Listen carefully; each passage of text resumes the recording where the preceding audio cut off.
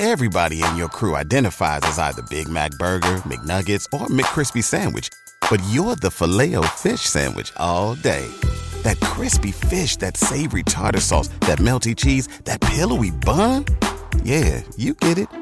Every time. And if you love the Filet-O-Fish, right now you can catch two of the classics you love for just $6. Limited time only. Price and participation may vary. Cannot be combined with any other offer. Single item at regular price. Ba-da-ba-ba-ba. Dress, the History of Fashion, is a production of iHeartRadio.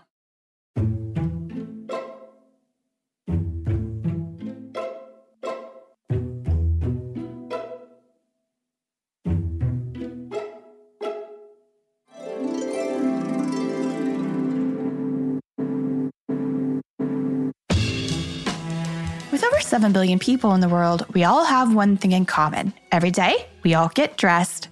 Welcome to Dressed, the History of Fashion, a podcast that explores the who, what, when of why we wear. We are fashion historians and your hosts, Cassidy Zachary and April Callahan.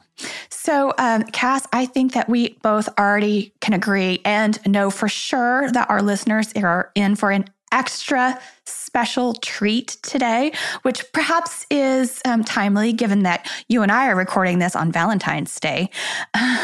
But of course, we have had curators, professors, authors, designers, and even conservators on the show so far to speak about their own work in or on fashion.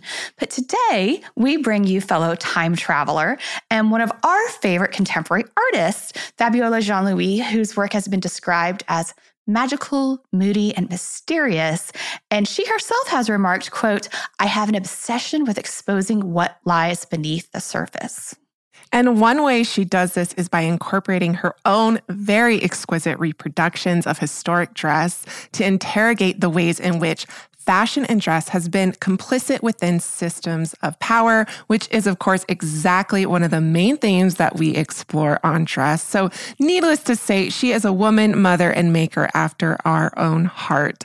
And we are so pleased that she joins us today to speak about her work and practice. Fabiola, it's such a pleasure to have you here. Welcome to Dress.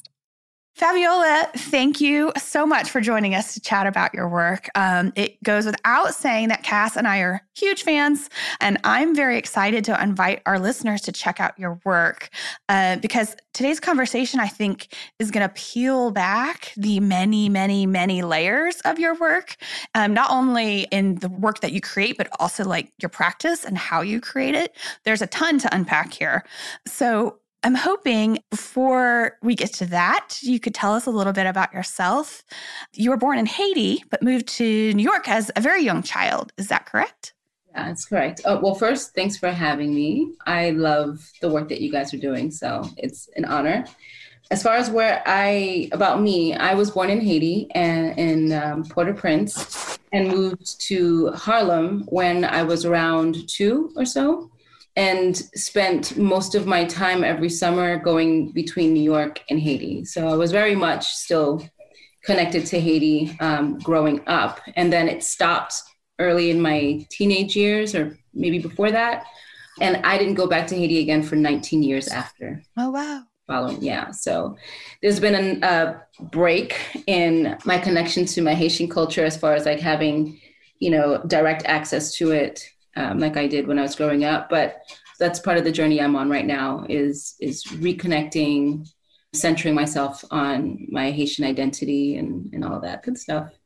Yeah. Well, and also too, I think I heard that I listened to you on another podcast and you were talking a little bit about like how much reading that you have been doing, especially into different religious traditions from that area and the symbolism and that it does appear in your work. And maybe we'll get into that a little bit later.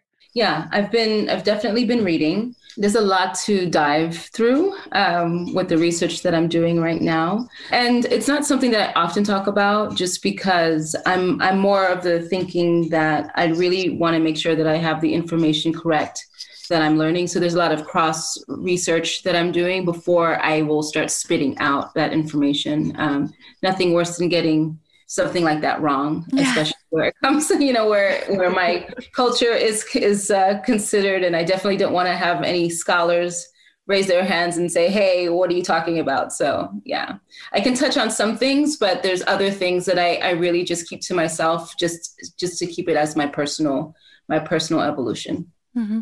And we're going to talk a little bit more about that coming up. But I'd love to talk about your formative years a little bit more. This is a question we ask a lot of artists and designers on the show because it's just so fascinating to see how people kind of develop their creativity and their relationship to art. So what role did imagination and creativity play in your household as you were growing up?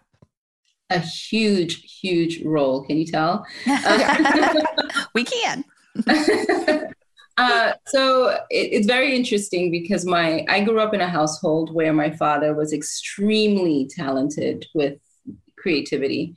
He never focused on it. Unfortunately, it's just something within our culture and the Caribbean culture where, art is something wonderful to do as a hobby, but it's not really seen as something that will help you support yourself and, doesn't get enough respect as it deserves. So because of that, my father, he didn't do any of the work, the creative work outside of the household. But fortunately for me, that meant that the home was this hub of where he did all of those things, right? And so I saw that. He went from woodwork to making garments. I mean, he would make our clothes for us when we were growing up. He made my brother's graduation suit when he graduated from high school. The man is just really a Renaissance genius man. And he taught me the first most important lesson that I learned for my entire life. And I use that lesson today. What is that lesson? There's no such thing as boredom.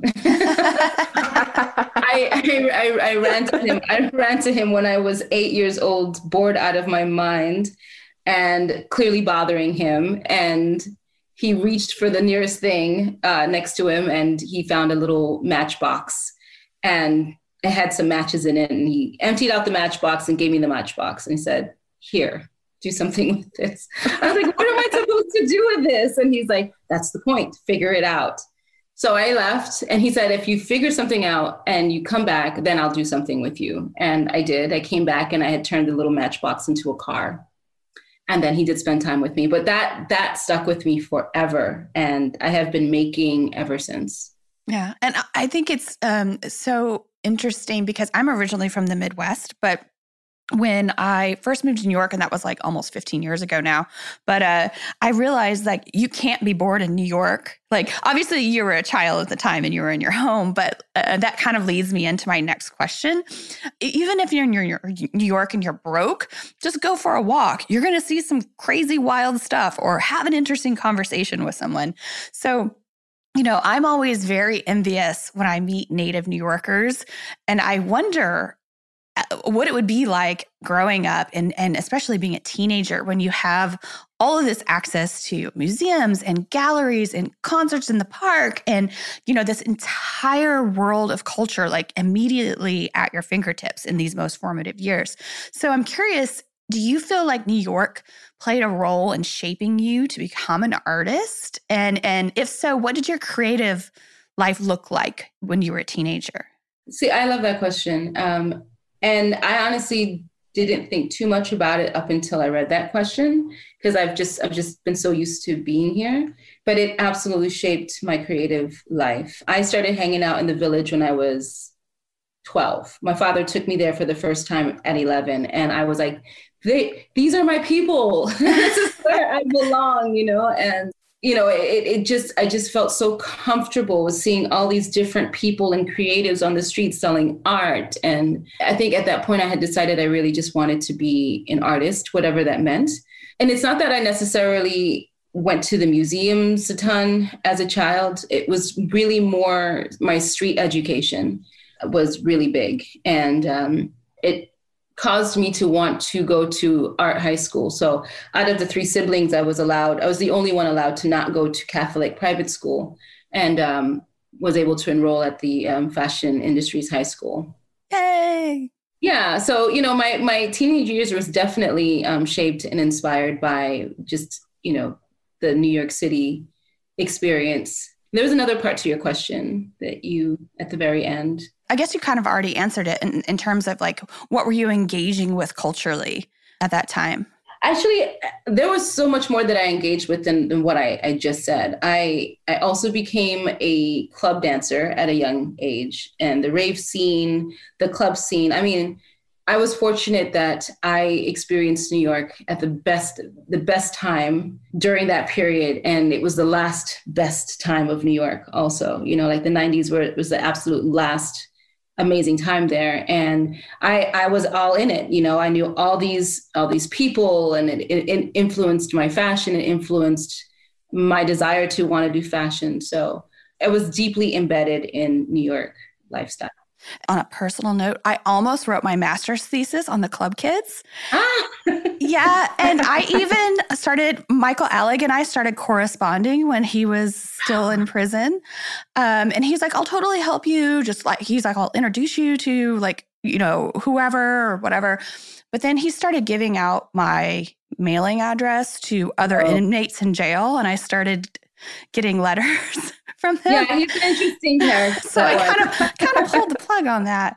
Yeah, I'm like I was 1 degree away from the whole Michael Alec group.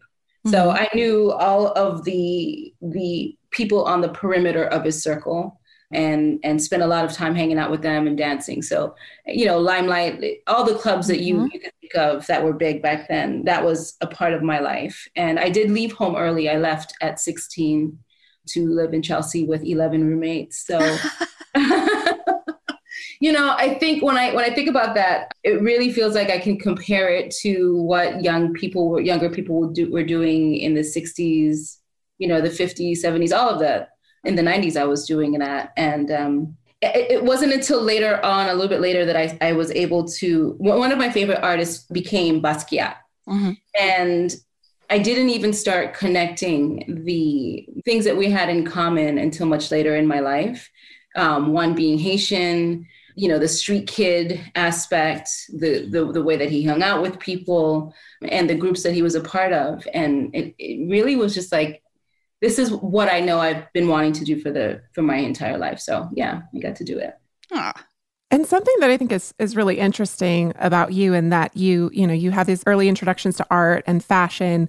Art school is actually not the next stop for you, as it would have been for so many other visual artists. You were on the path to med school to become a doctor. So what prompted this shift from science and medicine to pursuing art? So I became a mother at a very young age. So by the age of 19, I was married and with a child. And I was still doing art, but it became clear that I needed to do something else to support my family. And so there was a move to Miami, where I pretty much just disconnected from everything New York, including my art also. So what that really reflects, this science career that I was working towards, was that major shift and break that I took from art.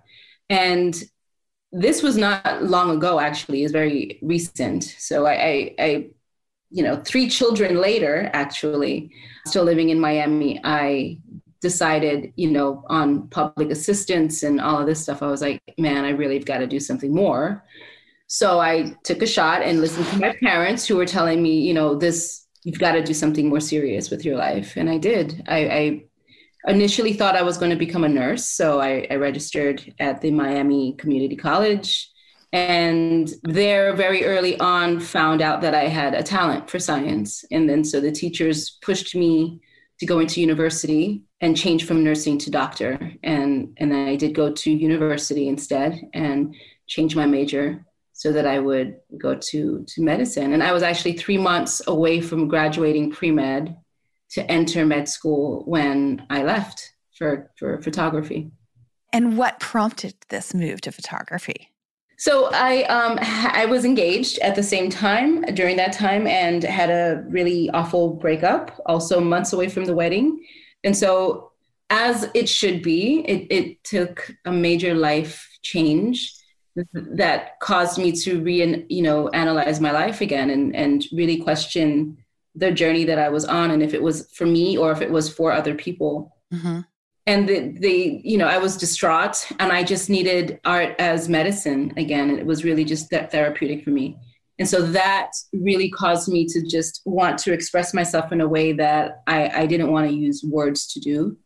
And I started experimenting with conceptual photography just as, a hobby while I was doing this rigorous class schedule. And I started doing it more than my day job. And that's when I realized there was a little bit more to that. Yeah. And we are so glad you did. Yeah, absolutely. I think the whole world is at this point. The world is a better place because of this shift. Yeah, it was. Thank you. It was definitely one of those moments in life where you're at a pitchfork, and I know it's so cliche to say the pitchfork, but it really felt like that. Mm-hmm. Just really needing to take a leap of faith and being in a very scary place because I was a single mom again, to 3 children and working part-time in med school. There was a lot of sacrifices that I was going to have to make to enter art again. But it just felt right. Yeah. And you've remarked in the past that you see yourself as a storyteller. And I think that this is something that Cass and I can totally identify with because, it may seem counterintuitive to some people that, dressed is, we tell the stories of, that are embedded in the history of clothing and dress via this audio format, right? You're not necessarily seeing what we're talking about. And you also use clothing and dress as a narrative device, and you do so visually. But in actuality, your depiction of historic dress and your work kind of functions as this nexus point that allows you to talk about these much, much bigger issues. And we're going to get to that here shortly. But before we get to that, you started out doing photography and you were doing a lot of portraiture, if I'm right. Self-portraits. Yeah, self-portraits. So when and how did you first come to incorporate fashion and dress history in your work?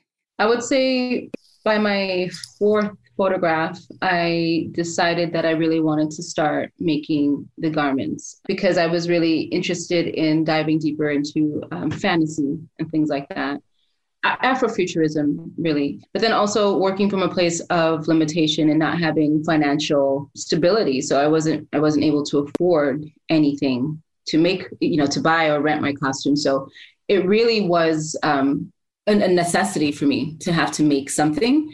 And so my first garment that I make for Queen of Butterflies, which is the name of the piece, I used duct tape and wooden fans and all these different things that were very inexpensive to make an armor-like garment. And that was the first time that I realized that making and using these garments in the way that I was doing was really going to help me further push the stories that I wanted to tell. And that was the goal at the end. It was always to do whatever was going to help push the story further by letting the garment, tell part of the story.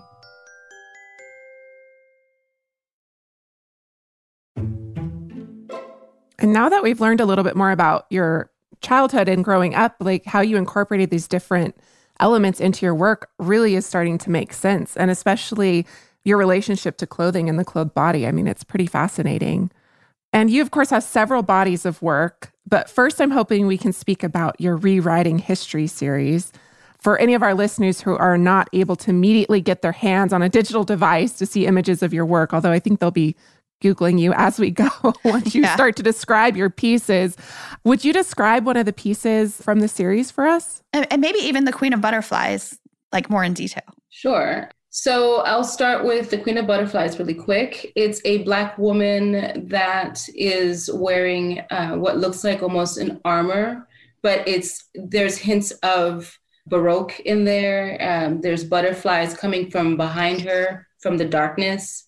And there's a very detailed kind of door behind her. And so there's a lot of gold in that piece. There's a lot of gold and Black tribal design in there mixed with different periods. So that's the very beginning of me trying to pull from different periods into one to tell a story. It's also, me very clearly saying that I'm an Afrofuturistic artist who is interested in telling a story. For Rewriting History, I would describe the first image that I opened the series with which was a paper gown with text on the bodice.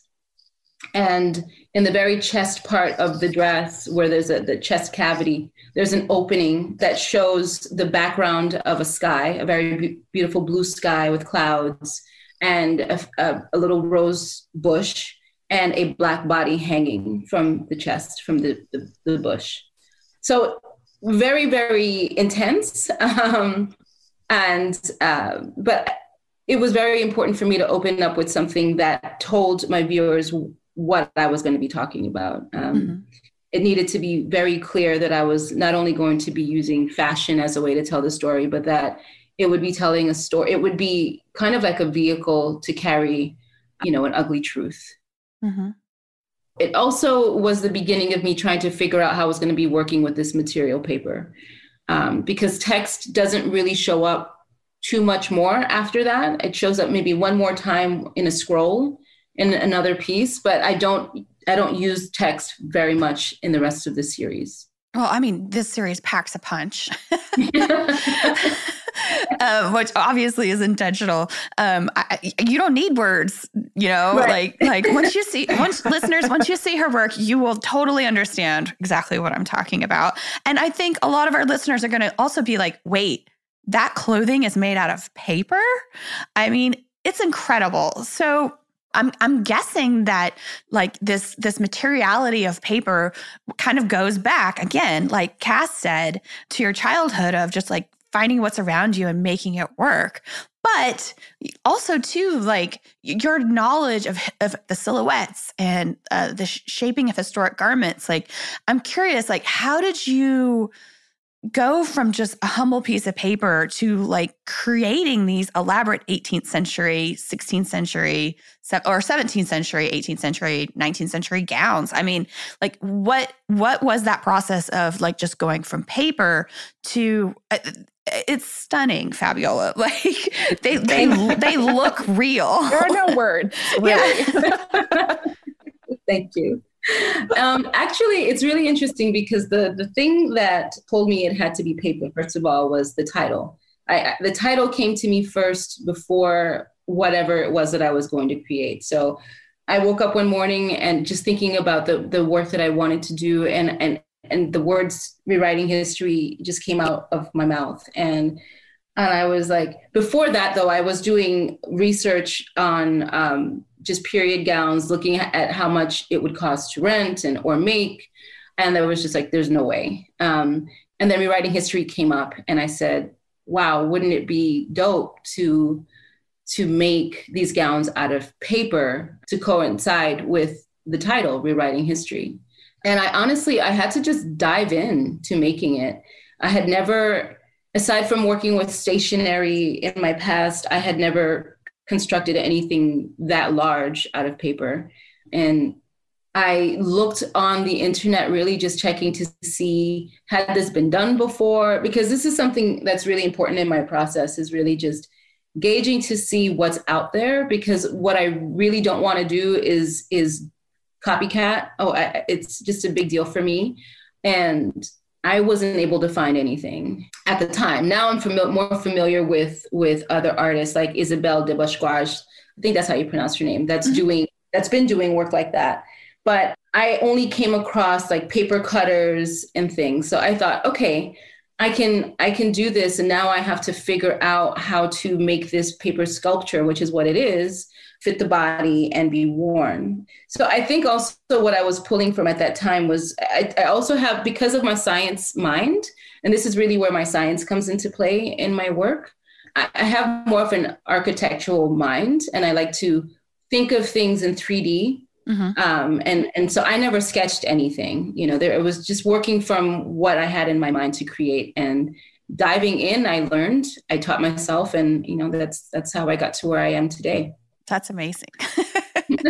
Thank you. Yeah, and I just want to say too, there are other artists who work in this medium, but you bring something so original and so, entirely different, really, because you get this surface reaction by just looking, at your pieces, and then once you start to really look closer, this whole other world and message unfolds, and it's not just about you creating these pieces, but you're also putting it within this staged photograph, which we'll talk about, I think, in a little bit coming on. I mean, we have so many questions for you on the technical aspects of crafting these pieces.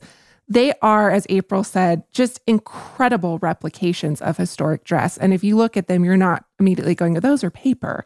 So before we delve into kind of the subject of race and racial injustice, which of course are important central themes of your work in this series, I hope you'll permit me to ask a couple more questions about research and fabrication of the garments featured, because our minds are just blown a little bit. How do you go about researching the construction of these garments? And do you examine, for instance, extant examples or patterns, or how do you make this happen? Oh, yeah. Yes. So I have a small library between my two studios, and those books really consist of pattern making. So I have several books on pattern making and design and, construction, ranging from, 16th century, 19th to 19th century. I think I might even have something as early as 15th century in there. So there's a lot of that in my collection when I'm doing research. There's also researching paintings. It's interesting in the paintings that you almost never see the back of the dress in the painting. It's always just the front. And so before I was able to even get the books, the paintings really were the first place that I went to research and try to zoom in on the details and figure out what the back was going to look like. So there's that. And then I also look at museum catalogs. Those have become my favorite, just because they have the real life in their catalog. And a lot of times you can see a front and a back, or at least 3/4 view of the dress.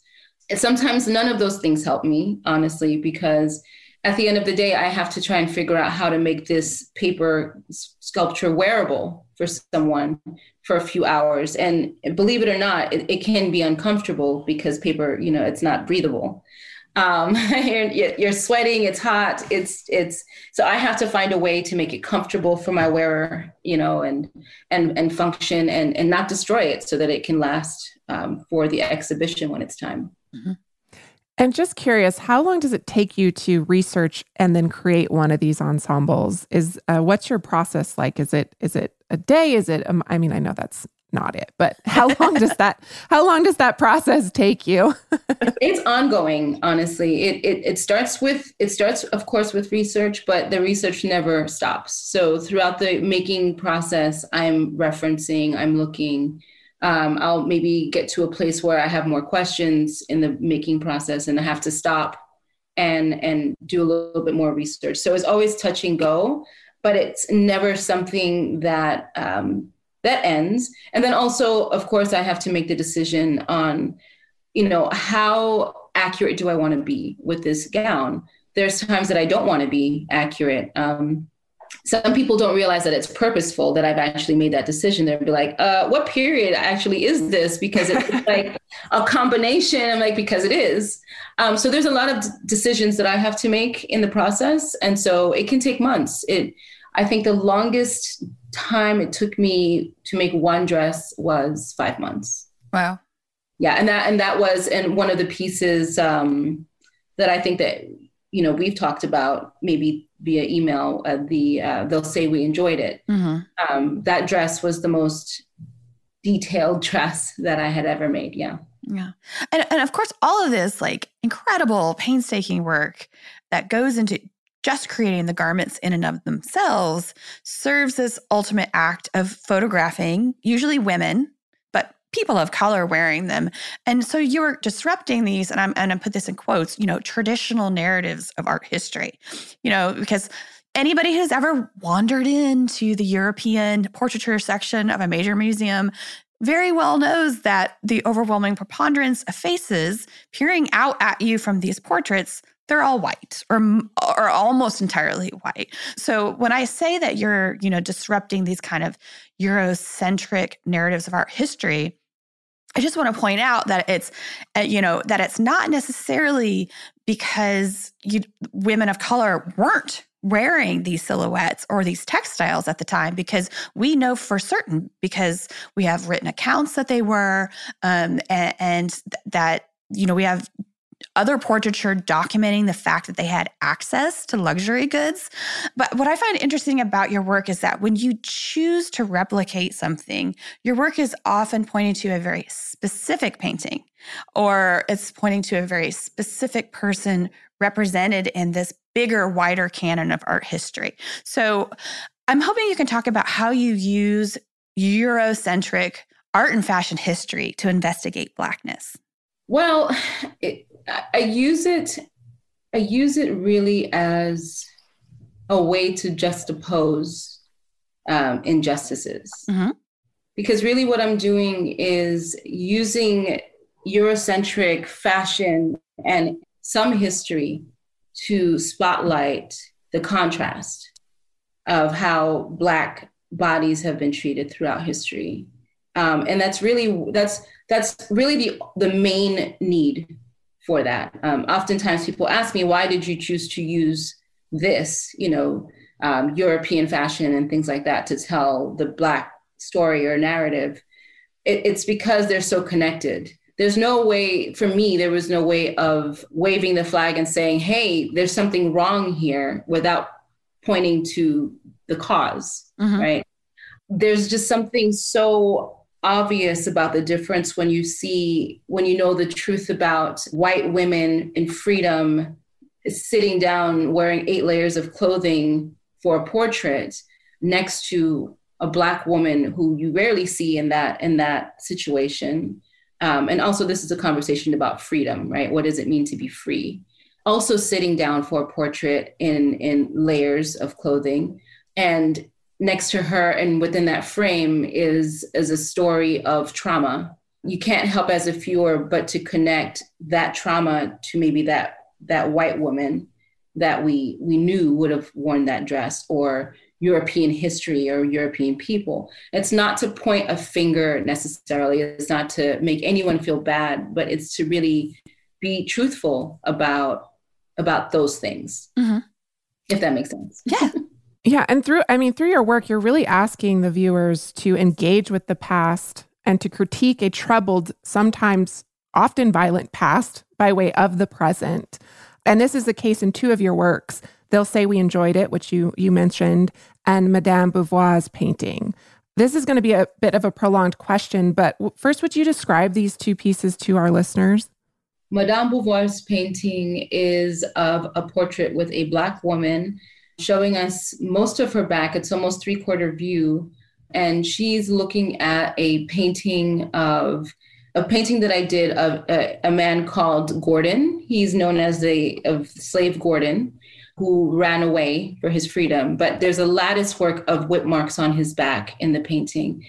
And the subject, her back is facing the viewer because on the back of her paper dress is also a similar lattice work of whip marks on the dress. And the next piece, They'll Say We Enjoyed It, is of this beautiful woman with her dog just posing in a regal position. And it appears to look like what's happening behind her is like this outside scene of these 2 white men with white wigs raping what looks like a Black ape, but that's really supposed to be a Black woman. And so those are pieces of old paintings that I had taken and recreated to infuse with that. Yeah, and I think as soon as you just get over the glamour of the clothing that you've created and you delve into these other layers, you're like really taken back. And then you're just like, oh, and you have actually described your work as visual activism. And I love this description so much. And when you use this term activism, it almost feels like in that there's this implied optimism for the future. So you're layering all these references to the past and asking the person in the present to critique the past, but you're also kind of like looking forward to the future. And all of these are like converging in the same image that you're making. And you have referenced your interest in Afrofuturism a few different times now. So I'm curious about like what role that plays into your work and the way that you use technology. And also too, like some of our listeners might not be familiar with the Afrofuturism movement. So would you tell us a little bit about that? So the movement, what I would say to the viewers as far as the movement is, it's a lot. And I would definitely ask that they do research on what that is. But Afrofuturism for me, and I say for me because even though there's a general definition for it, it means something different for everyone. For me, it is Black excellence. It is looking at how Black people have influenced culture, society throughout time. It is omnipresent. So Black presence and influence is also omnipresent. It's everywhere. And we're not just beings that came out of nowhere and are just here for the now. We're always here. We are always shaping society and science and culture and dress and all of those things. And so for me, as an Afrofuturistic artist, my goal is always to figure out, how do I show Black excellence in my work? How do I show us in the best light that I possibly can, even when talking about traumatic experiences in history? So that's always important for me. And as far as science and technology, I mean, I'm a techie. I call myself that all the time. And it's really not an accident that I use a camera to do what I'm doing. You know, I could have picked up a paintbrush and paint and portrayed these stories in that way, but it was important for me to use technology to do it in a different way. And then also to use the camera, but then also go back to the masters to render my images in a way that looks like something from the past, right? So it was important for me to bring all of these different time periods together in what I was doing as a Black artist. Mm-hmm. Do you ever do any like digital intervention at all? Like once the photographs are taken? Sure, yes. So I always say that I definitely edit my work, but there's nothing that I can edit if my lighting is not right first. So first and foremost is ensuring that my lighting is correct. So I do look at Rembrandt, I do look at the masters to see how they lit their subjects. And so once I have that right in camera, then I'll edit the work. There is some painting that I do to smooth out things sometimes, because I really do want it to look like a painting. But past just some editing in that way to smooth out some lines and to make sure that the color tones are what would have been in an old painting, that's pretty much it. And then the rest of the aesthetic, really, I give credit to my printer. My printer is a master at what he does, and he knows exactly how to translate what I've sent him to a final print that looks stunning. Yeah. And they are. Thank you. Absolutely stunning. And the fact that the images are printed as photographic prints actually brings us full circle back to your use of paper. Is that an intentional part of your work? Yes. And I thought it was pretty clever of you to have figured that out. Sometimes there's some things I do on purpose that are obvious. And then there's other things that I do that are on purpose, but just for me.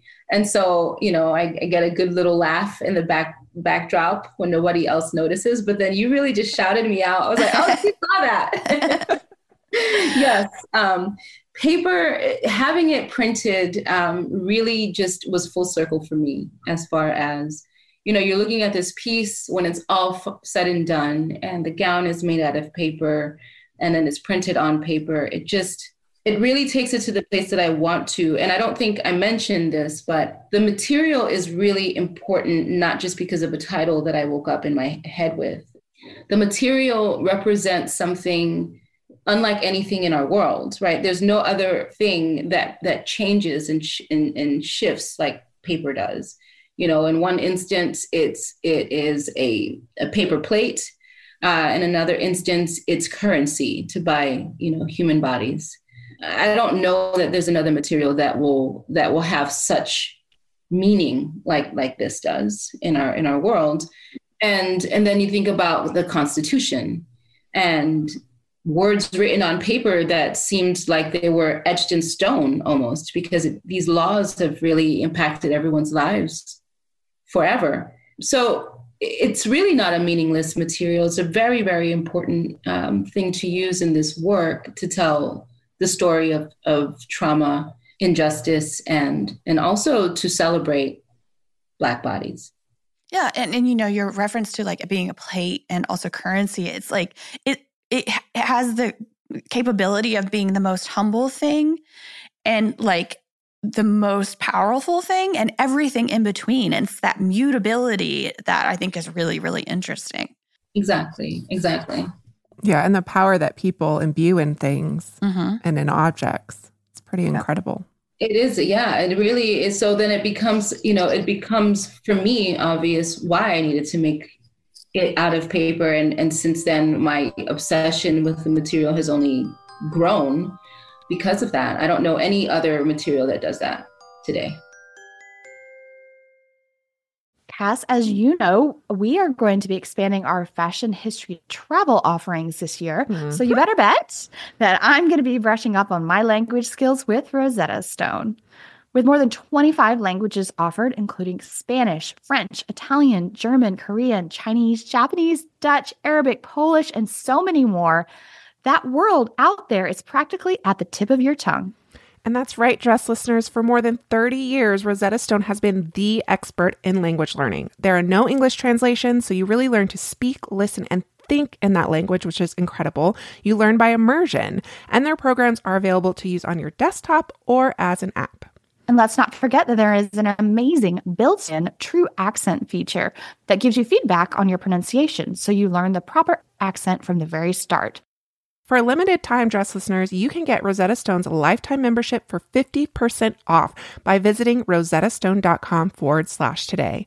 That's 50% off unlimited access to 25 language courses for the rest of your life. Redeem your 50% off at rosettastone.com/today. Everybody in your crew identifies as either Big Mac Burger, McNuggets, or McCrispy Sandwich. But you're the Filet-O-Fish Sandwich all day. That crispy fish, that savory tartar sauce, that melty cheese, that pillowy bun. Yeah, you get it. Every time. And if you love the Filet-O-Fish, right now you can catch two of the classics you love for just $6. Limited time only. Price and participation may vary. Cannot be combined with any other offer. Single item at regular price. Ba-da-ba-ba-ba. Rewriting History is only one series of your work. Would you also tell us a little bit about your current series, Atonement, and the role that fashion and dress plays in that body of work as well?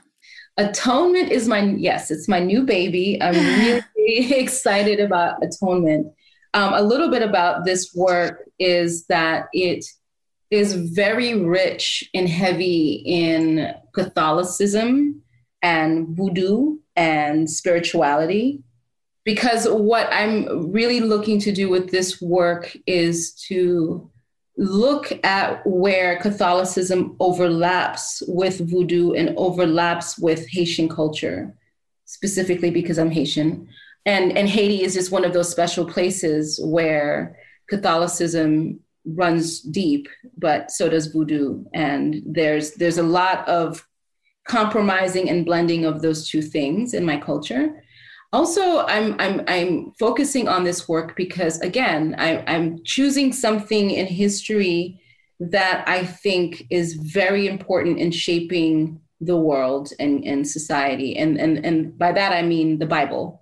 So in rewriting history, I'm talking about currency and I'm talking about the Constitution. In Atonement, now I've chosen something else made out of paper, like the Bible, to dive deeper into spirituality and all those things. So fashion is a very important role in that, because I don't know about other people, but I have never taken lightly clothing that the Pope wears or nuns, or seriously, like they have this really intense, amazing fashion that has a purpose. And this purpose is to almost impose their authority in the area of spirituality, right? And their knowledge of God. And so for me, it's really important to look at what does fashion do in this sense, right? How can fashion be used to really tell people that this is who you are, this is the position that you play in society, and that you need to be respected in that way for it. And so I opened the piece, the first image, with, what looks like a papal hat, but it's covering the eyes, and it's totally redone in a different way. It's just to really speak on the fact that I'll be doing riffs off of their clothing. Mm-hmm. And correct me if I'm wrong, because I believe you posted a video of you working on this piece. Is this where you were adding gold foil to the portrait after? So no, I was actually editing digitally editing that piece, but the garment itself did have gold foil on it. I actually don't work with foil. Let me correct that. I work with pure gold leaf with everything that I do. So that headpiece itself was all 24 karat gold, paper as well. So there will be a lot of paper garments. And I did go between wanting to maybe rent or work with designers on this, collaborating with designers on this, or making these garments myself. And it just became just as important for me to make these myself again. So I will be making everything out of paper again. Yay. We can't wait. Thank you. And again, just an incredible amount of work and skill and time that goes into each and every single piece. And I mean, you have this final piece that is just absolutely stunning. Our listeners, if they weren't familiar with your work before, they are now, because and we'll be following you well into the future. And April and I, of course, huge fans, as you now know, both follow you on Instagram. So I know you've also been painting recently and making some really lovely abstract sculpture. Would you tell us a bit about this and what direction you see your work taking in the future? Sure. So the paintings are really more for me. I'm in the process right now of just exploring myself as a creative and seeing how far I can stretch my tentacles into, making things out of paper. I really want to push the material as much as possible. So the paintings are really just a part of my exploration and also my research. There's so much experimentation in my work that everything that I know how to do today comes from that. And so oftentimes my studio is going to have painting, sculpture, whatever going on, because within that space is the answer to the next project that I'm working on. With the sculptures, I'm working more now with paper clay. So again, pushing the material, seeing how I can sculpt. I am making mosaics out of paper clay. I'm very, very obsessed in love with mosaics and stained glass right now. I mean, I have been for a while, but I never did think about how I could translate paper into that. So that's what I'm working on right now. And of course, you have had so many museum exhibitions, some really lovely fellowships in the last few years. So if people want to learn more about your work, or where can they find your physical work, first of all, and where can they find you also on social media? So right now, I don't have an exhibition open. I've made the decision to wait to do anything until the fall, when hopefully will be safer to open. But there will be 2 dresses that will be worn at the Isabella Gardner Museum this fall, which is in Boston.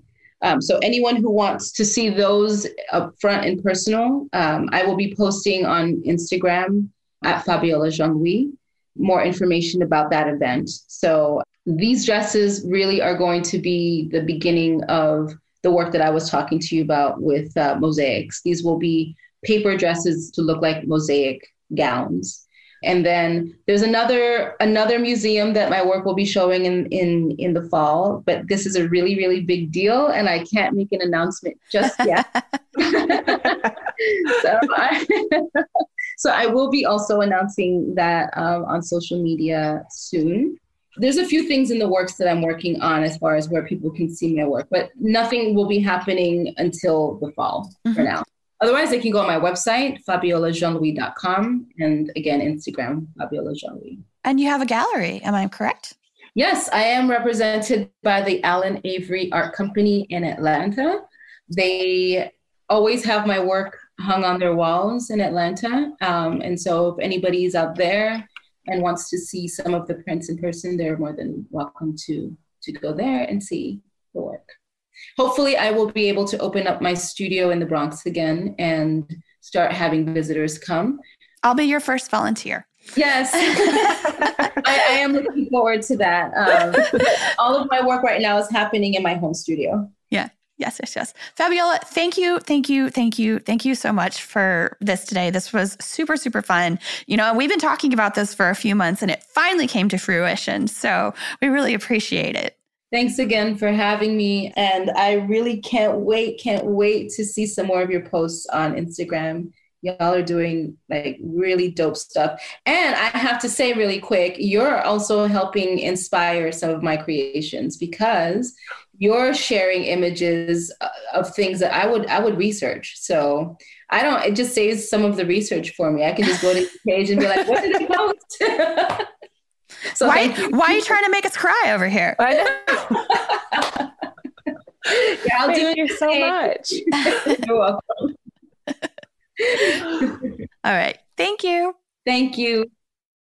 Fabiola, our immense thank yous for joining us today and sharing your love and passion for what you do. April, I think we both agree that we find her and her work incredibly compelling. So will our listeners. I don't know if you remember the first time you saw one of her pieces, but I was first introduced to it through the Fashion and Race database, which we've, of course, talked about on the show.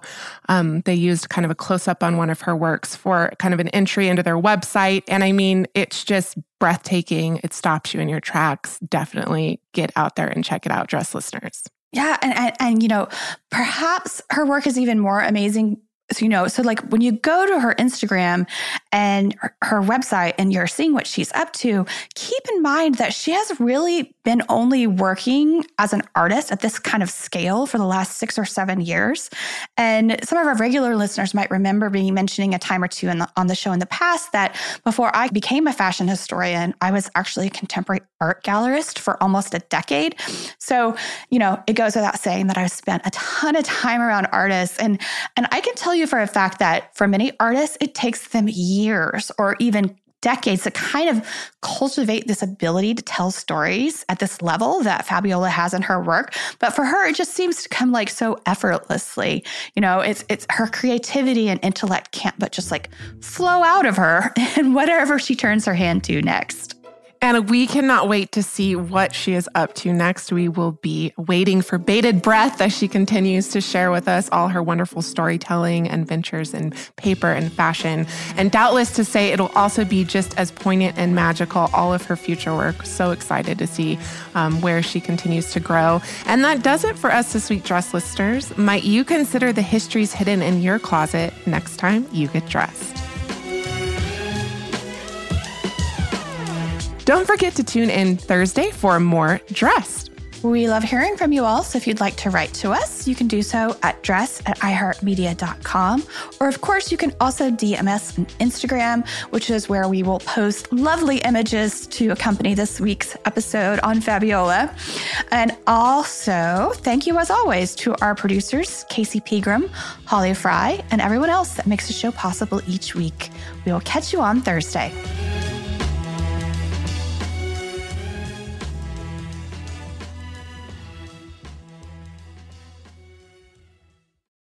Dress, the History of Fashion, is a production of iHeartRadio. For more podcasts from iHeartRadio, visit the iHeartRadio app, Apple Podcasts, or wherever else you listen to your favorite shows. Mike Rowe here with a radical idea. If you want to see more companies make more things in this country, buy more things from more companies who make things in this country. I refer in this case to the incredible t-shirts, sweatshirts, blue jeans, and more made by my friends at American Giant. Everything American Giant makes is made in the United States. And right now, you can take 20% off your first order at american-giant.com/Mike. That's american-giant.com/Mike. Everybody in your crew identifies as either Big Mac Burger, McNuggets, or McCrispy Sandwich. But you're the Filet-O-Fish Sandwich all day. That crispy fish, that savory tartar sauce, that melty cheese, that pillowy bun. Yeah, you get it. Every time. And if you love the Filet-O-Fish, right now you can catch 2 of the classics you love for just $6. Limited time only. Price and participation may vary. Cannot be combined with any other offer. Single item at regular price. Ba-da-ba-ba-ba.